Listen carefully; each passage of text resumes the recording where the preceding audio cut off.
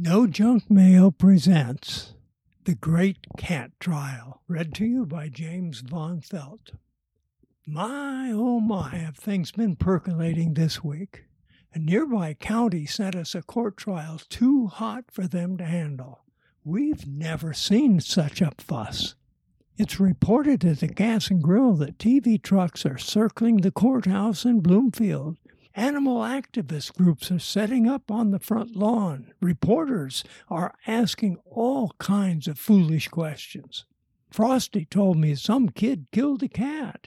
Now that didn't seem reasonable. So I called Cousin Ben in Bloomfield to see what was going on. Ben said Helen received a summons to appear for jury duty last week. He went with her to the courthouse this morning. She was picked up to be on the jury. Seems two boys from Fairfield are accused of killing cats. The county district attorney wants to convict them and put them in prison for a long time. Said so right there in front of everybody. The jury was sent home for lunch because Dan Morrissey, the DA, and Kirk Daly, the boys' lawyers, were fighting about something. We heard Judge Dan Wilson yelling at them from the judges' chambers. Frosty, Max, and I were mulling this over at the Gas and Grill when Phil and Jeannie Krebs sat down with us. I've known Phil for more than 10 years. He bought Jimmy Hadley's water softener business. They live in Fairfield. They know a lot of people up there and seem to be up on everything. Max asked Phil if he knew what was going on, and Jeannie jumped right in. The boys' names are Chad, Dan, and Justin. They broke into Fairfield Animal Shelter and killed a lot of cats with bats. The police rounded them up. Happened last November. It was on TV. Went national. Upset a lot of people. We've had several demonstrations in front of our courthouse and on the city square. All kinds of petitions to sign. Phil interrupted, pointed his finger, and told us killing cats is not what this is all about. He explained that it all started back in the 70s. The Parsons College went bankrupt. Maharishi Mahesh Yogi had a school of transcendental meditation in Goleta, California. So what has that to do with the trial, I said. Max was vexed too, and Phil knew it.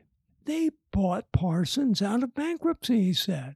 It's the transcendental meditation, the New Age stuff they teach, the foreigners they bring in, the liberal-minded Californians that come with it. The town is broken into two separate parts. There are townies, what you and I would call normal, everyday Iowa farm folks, and then there are the ruse, gurus. You've heard it. Around here, some call them floaters because they practice transcendental meditation.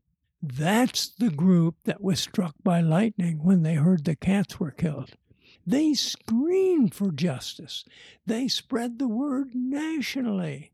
They have the contacts. PETA, animal rights groups, environmentalists, cat lovers of America, you name it, they're connected. Even townies agree that it was a stupid, brutal way to kill cats. But labeling the kids mass murderers, calling for lynching, to townies, that's over the top. And the demonstrations, they were organized.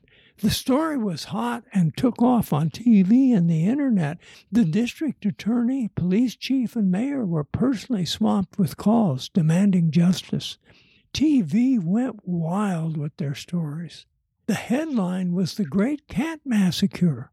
Reporters came from all over. The LA Times, Chicago Tribune, Kansas City Star, New York Times, just to mention a few. A hornet's nest was stirred up. The articles were not flattering. The ruse gave our town a black eye. I'm surprised you didn't know about it, Phil said. I guess our grapevine is broken down, I replied. Phil went on and filled us in on what had happened. Seemed that the boys had just graduated from high school that spring, and the gossip is that they were hanging around when the idea occurred to them to go kill stray cats. About 5 years earlier, David Sykes, a Roo, had taken it upon himself to improve the stray animal problem in town. He started Noah's Ark, the animal shelter, bought a small property on the edge of town. The cats were kept in the old house. It was staffed with volunteers, supported by donations. Seems like the animals were taken care of until someone adopted them or they were euthanized. After the break-in, the police got an anonymous tip. The boys were rounded up. 2 of the boys clammed up and got a lawyer. One of the boys cooperated and began to tell all. Joe Fraser was the investigator. He knows all the troublemakers in town, and these boys were not in that group. These boys had no violations of any kind. 2 of the boys were 18, one 17. They were old enough to know better.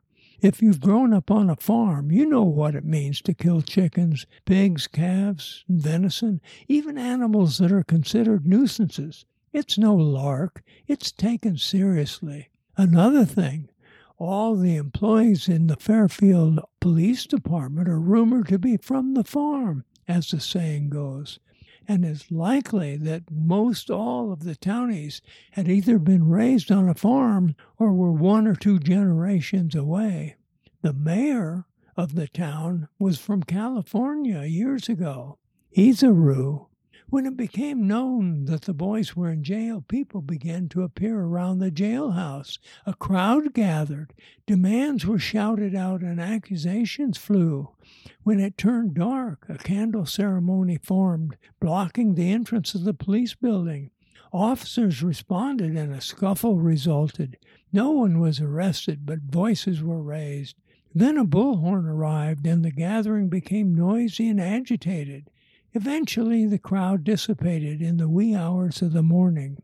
Next day, petitioners were on the Fairfield Square with placards declaring that the police were protecting cat killers. They urged cat lovers to unite. Donations were solicited to pay veterinarian bills. 23 cats had been killed.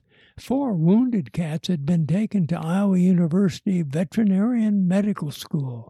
The square was busy with demonstrators for several days. They marched, they waved signs and chanted. Outsiders came. Trade on the square stopped. Store owners became alarmed. Townies were avoiding the square. A few townies were rumored to have shown up at the Walmart parking lot with mocking homemade signs. Cat killers unite. Cat burgers taste good. French fried cats. Roos go home, and on and on. But soon they left, and they never showed up at the square. 5 days later, the phones were still busy. Local telephone calls swamped the county supervisors, the mayor's office. Every official that could be contacted was being summoned to stand up for the cause of the cats. The county leadership was puzzled. The town leadership was wringing their hands. A closed meeting was arranged. The district judge, the district attorney, police chief, chairman of the board of supervisors, mayor and president of Maharishi University assembled in privacy. The mayor and the university president represented the Roos. Discussion went on all morning. They looked worn out when it was over, but no one spilled what they discussed. However, Dan Morrissey, the district attorney, hinted strongly that he was going to prosecute to the full extent of the law. The message was he intended to convict the boys of a felony. They would spend a long time in state prison. He kept repeating this theme over and over. It became a public mantra. It even showed up in their signs. Joe Fraser, the investigator, was tasked to find as many witnesses as he could to nail the culprits. In time, 40 witnesses were lined up who would attest to some aspect of the alleged crime.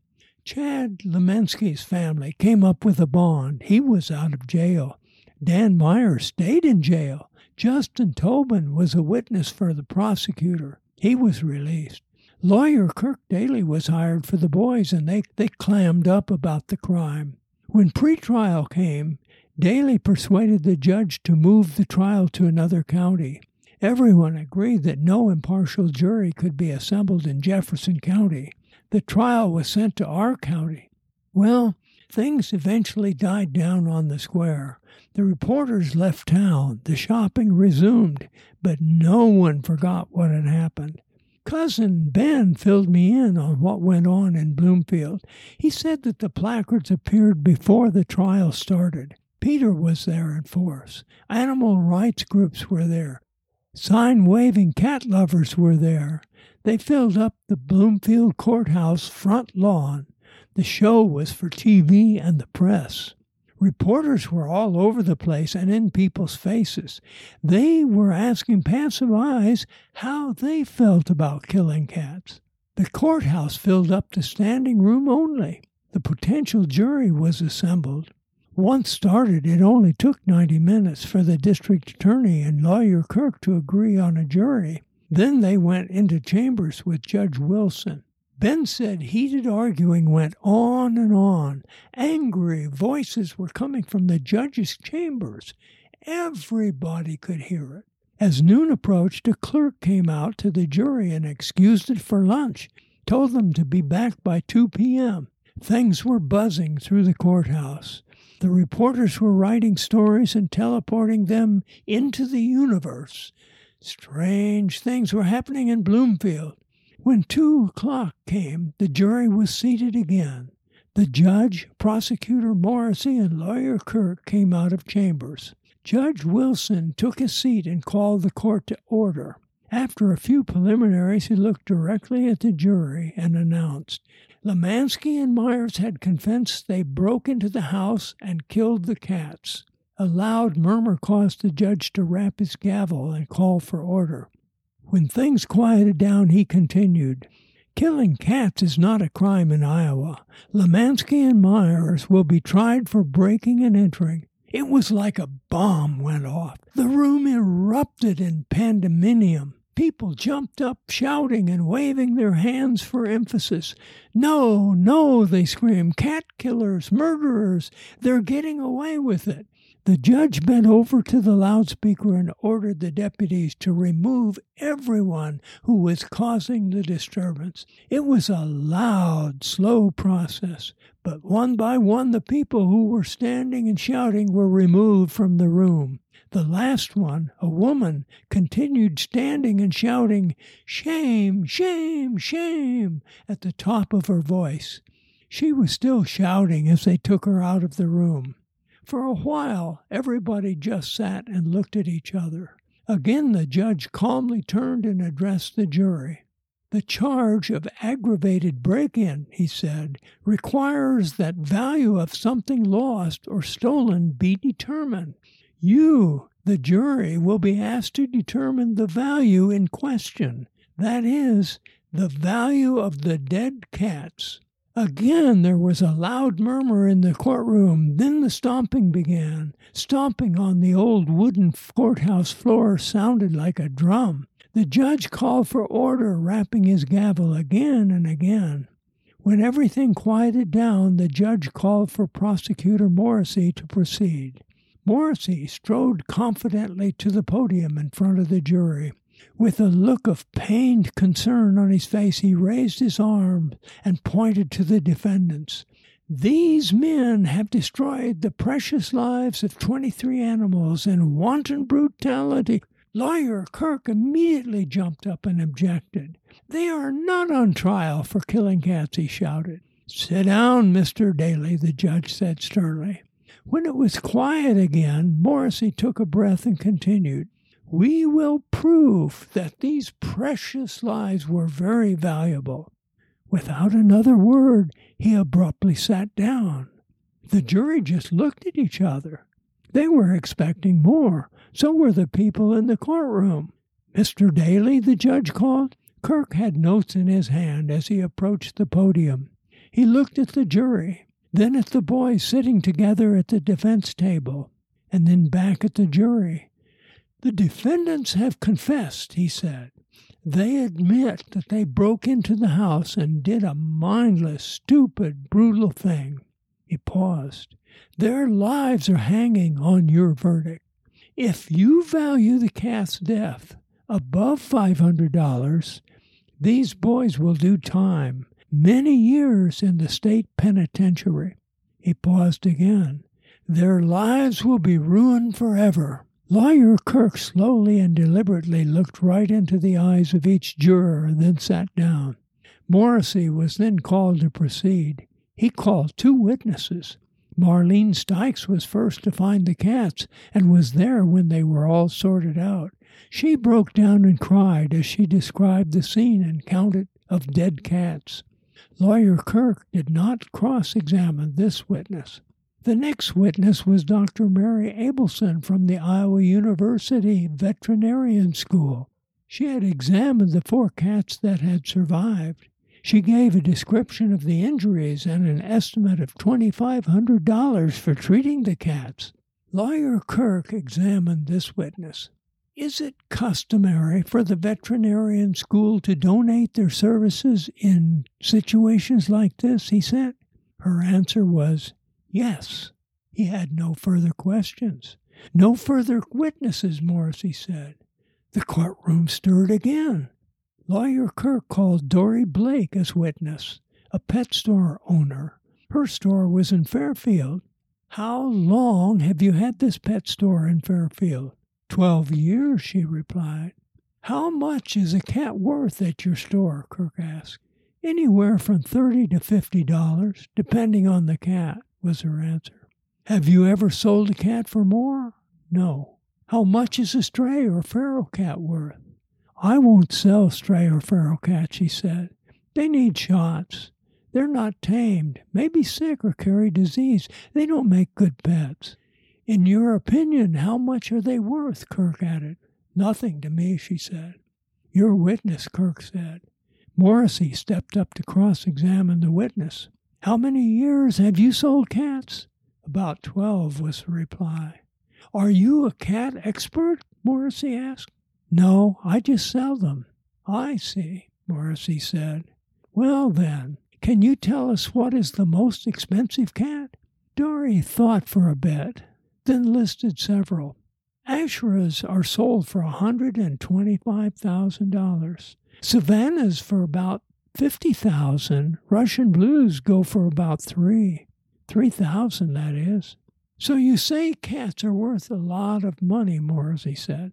"Some are, some aren't," Dory replied. "Have you seen one of these cats?" "No, they're bought for very rich people, richer than anyone around here." "Do you have a cat?" "Yes." "How much did you pay for it?" "Nothing. It was a cat I couldn't sell. It was sick. I took it home, and it just stayed." "Is it well now?" Morrissey asked. "Yes." "If you took it to your store and sold it, how much could you sell it for?" Morrissey asked.